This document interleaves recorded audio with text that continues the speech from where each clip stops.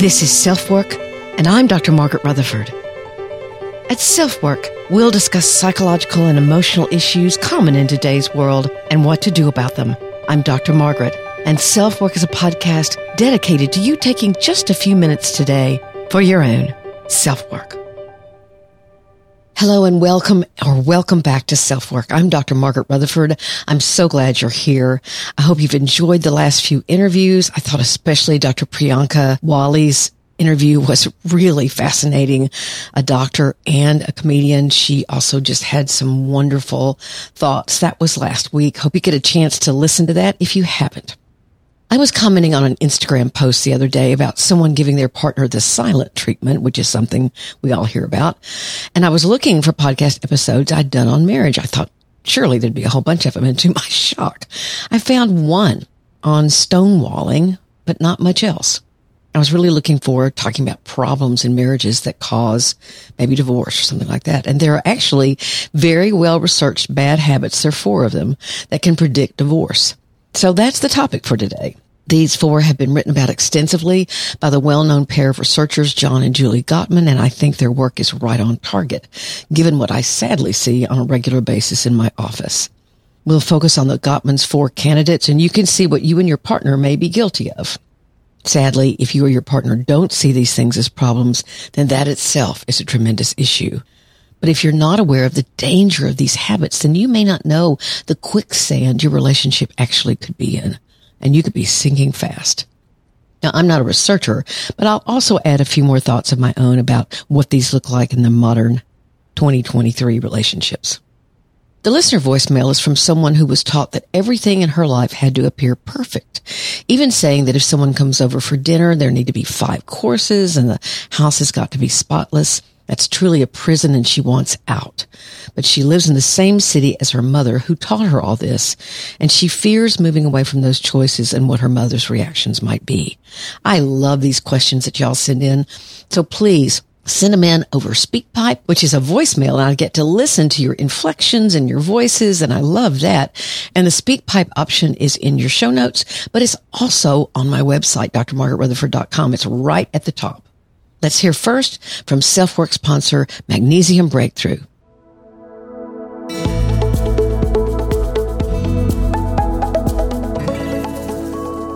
I hope you truly enjoyed some time with family and friends this summer and got to take a break from the daily grind and enjoy your life. Perhaps you've indulged a bit on ice cream to beat the heat or a margarita or 2. Gosh, lots of indulgence may become the norm, but now kids are back in school and it's time to get back on track. If you struggle to return to your health routine, there are 3 major things to prioritize: healthy eating, exercise, and above all, quality sleep.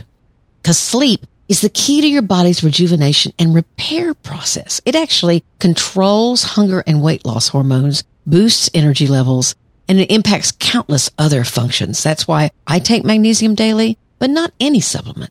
I got Magnesium Breakthrough because it's just better. It's made by Optimizers, and I highly recommend it. It has 7 forms of magnesium designed to help you fall asleep, stay asleep, and wake up refreshed. And guess what? If you get more sleep, you're going to find out that your healthy eating and exercise may be a little easier to do. So visit magbreakthrough.com/selfwork. Don't forget to enter code SelfWork10 for 10% off any order. Once again, it's magbreakthrough.com/selfwork.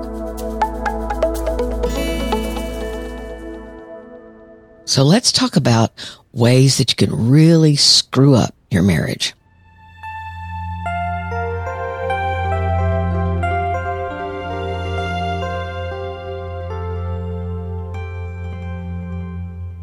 Marital work, or couples work, any kind of couple really, is something I love to do. It's very challenging to help both people feel heard and understood, not always agreed with, of course. But as long as I don't have one or both people looking at me and saying, please help them see how wrong they are, I feel pretty hopeful in most cases, at least. But sometimes that's exactly what's on one or both people's agenda. They've come to therapy way after they should have. It's not too late, but gosh, they've come in after multiple fights and threats of divorce, or I'm taking the children, after affairs or betrayals of some kind have happened, be they financial or emotional or whatever. And they sit and argue in front of me, at least for a while. I allow it to go on because I want to see the pattern. That is, as long as it doesn't get physically or verbally assaultive. If it does, I have to cool things down. And sometimes this is what I'll do to cool them down. I'll ask them both, what do you think are the 4 greatest predictors of divorce? Usually I get answers like fighting or your in-laws or trust kinds of answers. And that's not wrong. But the best research out there, in fact, the most rigorous, that is, has been done by Julie and John Gottman in what they call the 4 horsemen of the apocalypse. In this case, meaning the end of the partnership or marriage, are well regarded as true predictors in the field of psychology. So I look at the couple, and by now they kind of settle down because remember, they probably wouldn't be in my office if they truly wanted a divorce. So they're open to hear, well, okay, what are the predictors?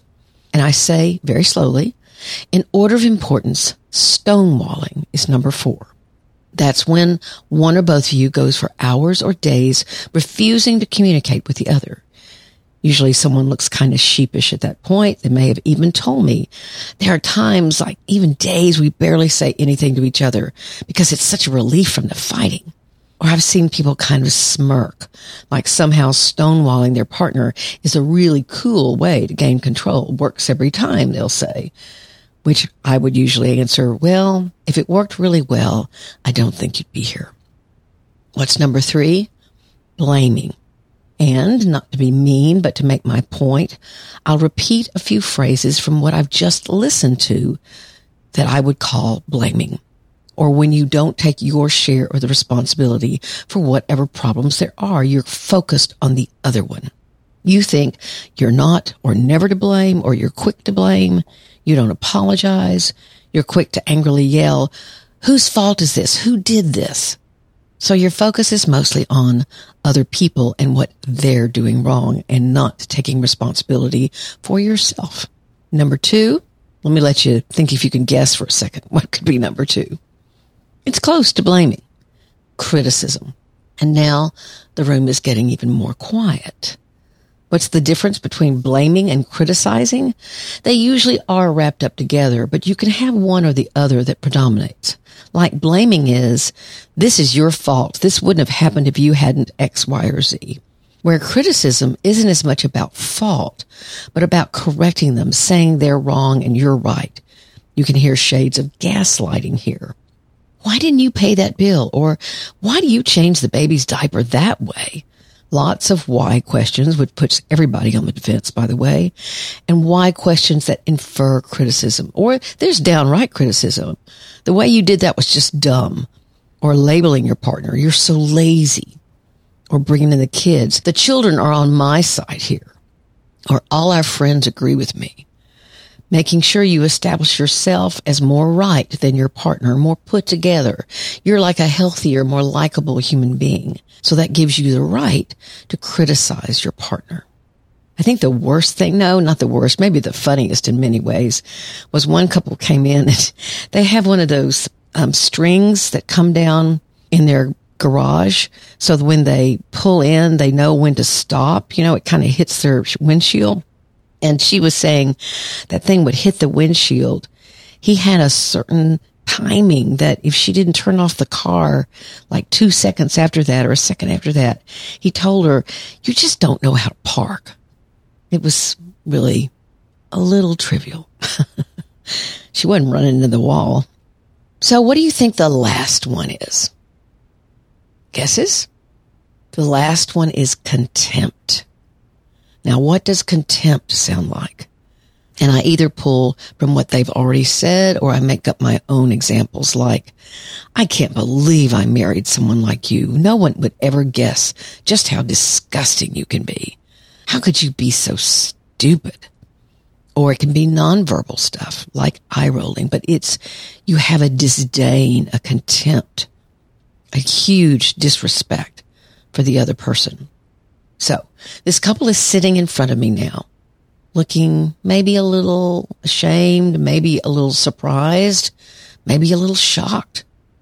And a few seconds later, one of them might say to me, we do all of those. And I say, so we've got our work cut out for us, right? But guess what? Sometimes one of them will say, well, I never do any of those things, or I wouldn't do it if she didn't do it, or he didn't do it, or they didn't do it. Well, guess what? That's blaming, right? Or even contempt. And I point that out. Oh, so you just blamed her for all the problems or him. Now, before I go on, let me say that we probably all make these errors. We all have bad days. We say mean things. We may even know what criticisms to use that will really get our partner. Something like, you're sounding just like your mother. Oh, I thought you told me you were going to try to change that in Margaret's office. I don't really see it. That's contempt. And we use it on purpose. But if a couple doesn't see these 4 things as problems, or one of them doesn't or refuses to, that may likely reflect that there's true emotional abuse going on, which of course reflects another level of problem. It's not a bad habit that they've gotten into that's gotten out of hand. It could be a choice to be in control and sabotage the worth and emotional stability of your partner. And the absolute denial of blame or responsibility for any problem can be a destructive character trait that may not respond to therapeutic suggestion at all. Like in some of the personality disorders, borderline, histrionic, narcissistic, sociopathic, some of those problems, if you are married to someone like that or partnered with them, it can take them some time to understand the impact they have on others, if they can at all. But that's not the topic for today. We're talking about 2 pretty normal folks who've just gotten into some bad habits and may not recognize the horrible impact they can have. One couple comes to mind immediately. But before I talk about them, let's hear from AG1. Your support of these products helps us make and produce SelfWork. So remember that as you listen. And if you think it might benefit you, then please go for it.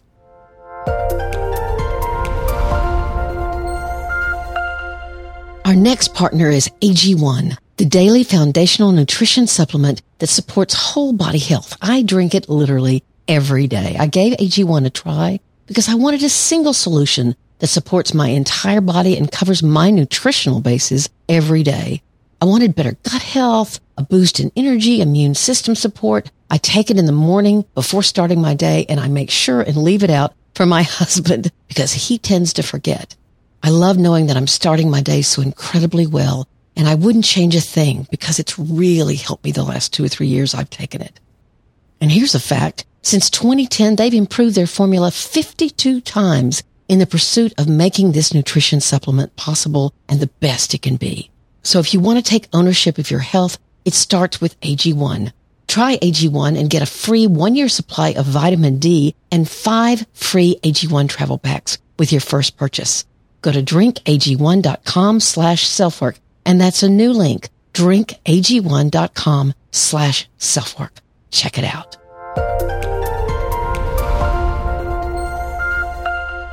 Okay, so back to this couple. They came in only a few times together. She'd come to therapy to talk about feeling blamed for her husband's affairs that he'd had for years. But he doesn't call them affairs, she said. They're all prostitutes. He says he only goes once a month. Sometimes they have sex, but most of the time he simply wants to be held.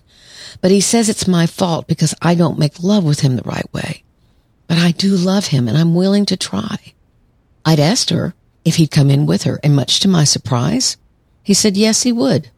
When he came in, he looked and sounded extremely depressed. And sure enough, he'd had treatment after treatment for depression. He tried all kinds of medicines. He'd even tried ECT, which is electroconvulsive therapy, and he was still suicidal frequently. I won't go into all of his story, but there was definite emotional abuse in his childhood by his mother. And in therapy, he stated that he hated himself for going to these prostitutes, hated his inability to stop, hated himself so much that that's what was behind the suicidality. This is an interesting fact. He'd never told any of the other treating doctors about this self-loathing or this behavior around going to prostitutes and how it was likely tied to continued suicidal thinking. Instead, he opted to keep going and keep hating himself and blaming his wife, who he said he loved. It was so sad to hear and watch these two people in these patterns. I tried to give them both as much understanding and support as I could, while also not justifying the hurt he was causing. What he couldn't see was how his present very painful behavior was strongly linked, or at least could be strongly linked, to his anger never expressed against his own mother. Just look at it. He could express disdain and contempt for a woman, his wife, while still receiving comfort from both her and the prostitutes. He hinted that there were other painful secrets he was keeping. He could almost see it. I could see it in his eyes. But then he looked at me when I suggested treatment, like I was out of my mind. I even found a 1-week intensive program that served professionals like him. No one would have to know or suspect anything, but he was on a vacation. His wife looked hopeful. He never came back. His wife came in one more time. She said, "This is my last session. I think coming to you was the worst thing I could have done. All you talked about were the painful things in our marriage, and we have a really great marriage." I listened and told her I understood, that I regretted if she felt that it only focused on their pain, and she left. You can hear the problems, the 4 horsemen of the apocalypse. They would go a long time without talking to one another. He blamed her for a lot of his behavior, but he also hated himself. He was very critical of her, and of course there was some contempt as well, as he didn't understand why she just couldn't accept his behavior. And I do remember looking at her and saying, that is an option for you to just accept that this is what is going on. And she said, I'll try, but I don't know. But obviously, when she came in and was angry with me, or that's where she focused her anger was on me, which is okay. You know, that happens. She needed to feel like they had a really great marriage, and, you know, they're probably still married to one another. Now, in the community, this couple is considered a great couple, but neither of them were at a place where they could see or chose to look for what was underneath their very painful patterns with each other. I said earlier that I was going to talk about some other more modern versions of these problems, so I'll do that now. Stonewalling, for example. It's basic withdrawal in order to feel in control, non-communication. I think this can take the form, interestingly enough, of an intense focus on children, where your child's life takes up so much of your time you, quote unquote, barely have any energy for your partner. Or it could be about work. You stonewall through work. Your attention to work could be so dominant in the relationship, and you can justify it, right? Somebody's got to make a living around here. But you can see perhaps that both could be related to stonewalling, or they have a similar effect. You are not available for your partner, which you justify by saying that the children or your work are your major responsibility. But all the conflict you might have, arguing, the criticism, the blaming, none of that ever gets worked out. You don't sit down and have a talk with one another about what's going on between the two of you. Now, it could also be in the form of absorption in video games or Instagram or TikTok. These can also draw you completely away from the relationship as you spend hours isolating from your partner and attaching instead to this virtual reality, which can seem so much more interesting than what's happening or not happening at home. The other 3, blaming, criticism, and contempt, are basic bad attitudes or habits that I imagine have been part of every generation and every era. Sadly, they have also been culturally acceptable historically, especially men treating women that way in relationships. And I'm sure there are examples of women treating men that way. In fact, I know that in certain families that consider the woman more powerful, that it is culturally acceptable for her to treat him badly. And then, of course, you can look for support for these behaviors, the blaming, criticism, and contempt, by socializing with other people who blame and criticize and show immense contempt for reasons they justify. This sort of blaming and criticism and contempt is destructive in a culture, and it's certainly destructive in a partnership. The 4 horsemen of the apocalypse: stonewalling, blaming, criticism, and contempt. They herald or predict the end of what was once treasured. Please think about them in your own life, in your beliefs, and in your relationships. Speak Pipe message from drmargaretrutherford.com. Let's hear from a listener from Canada. Hi, Dr. Margaret. So I am 37 and a mother of 3 kids. And my question to you is, I was told by a therapist a couple of years ago that I'm a perfectionist, and that's why it's stopping me from applying for jobs, which I always think I'll never be good enough for. I rarely invite people over because I feel like the house should be super clean and there should be a 5-course meal. This was something I've learned from my mother. She's very focused on how our family appears to the exterior to other people. I've been trying to rewire myself so I don't feel that. But however, inside, I don't feel good doing those things. I feel it's like the people-pleasing part. I feel that I will be judged if I don't make everything appear great.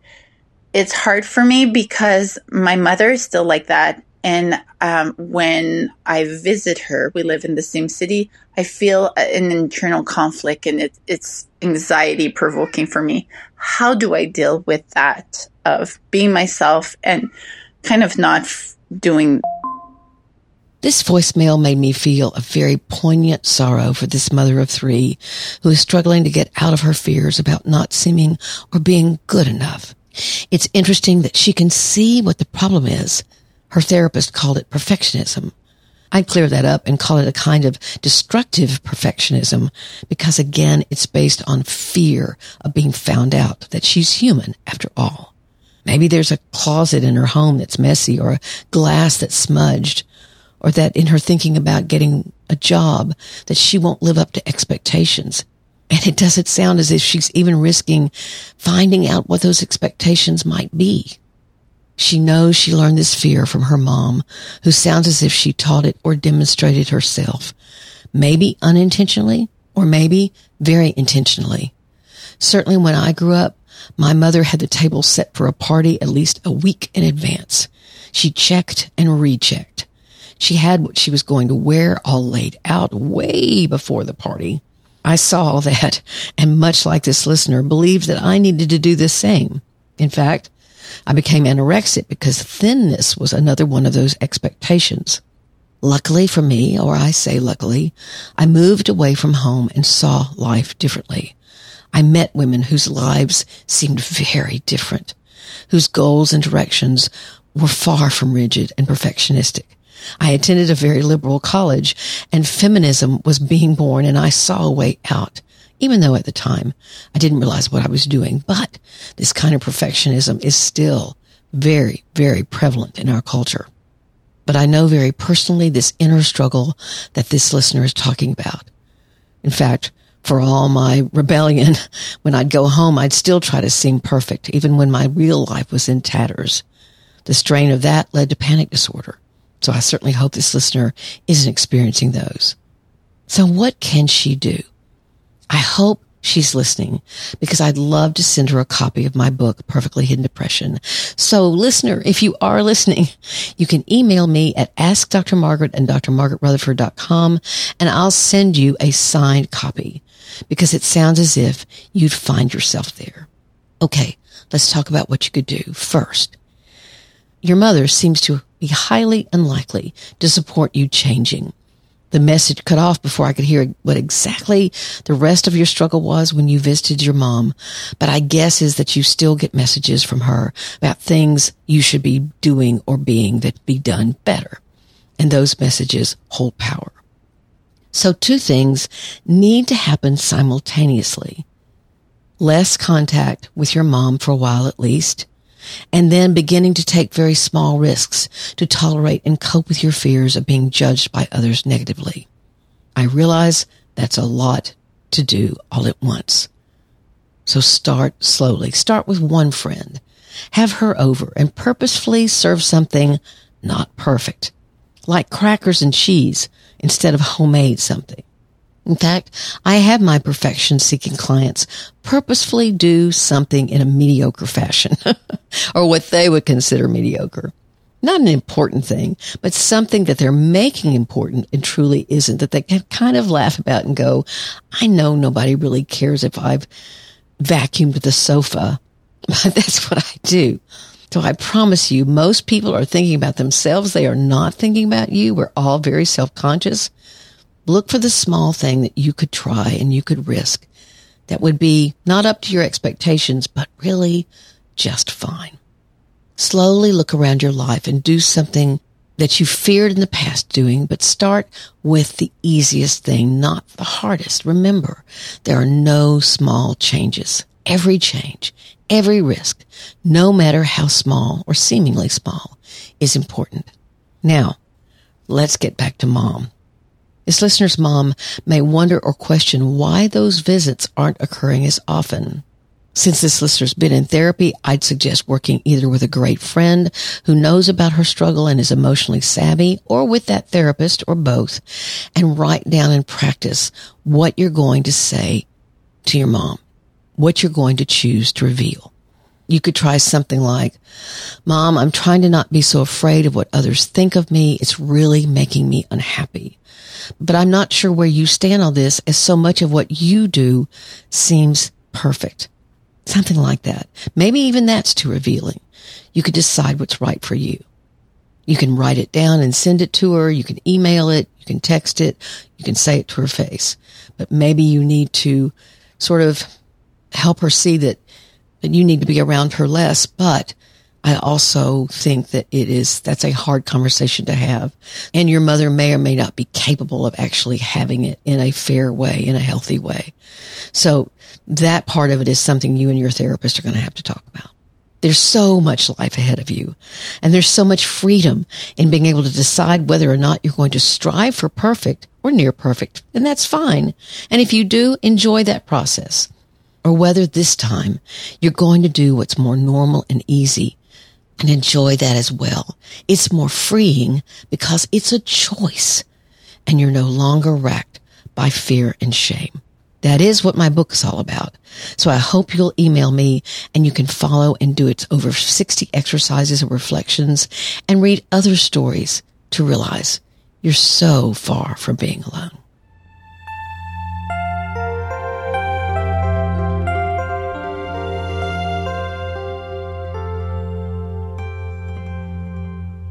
So we're going to do something fun in September.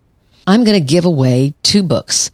Now, not Perfectly Hidden Depression. I'm actually going to give away a little book that Christine Mathias and I put together called Marriage is Not for Chickens. It's a great little book to give somebody for an anniversary or they're getting married.